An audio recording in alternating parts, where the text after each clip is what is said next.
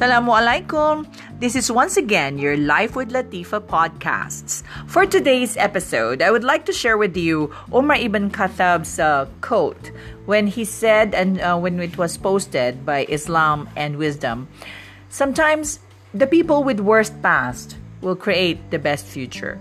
MashaAllah, there are people who are really having a hard time when they were young and when they were having the worst relationships in their past. But after so many years or after so many days of realizations and expectations, they were able to manage themselves and see what's going to happen in the future. And so they learned.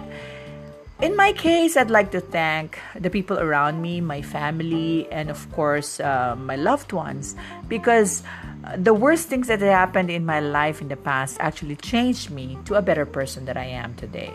So I hope everybody would be learning from all of their past that happened in their lives and see the best future ahead of them.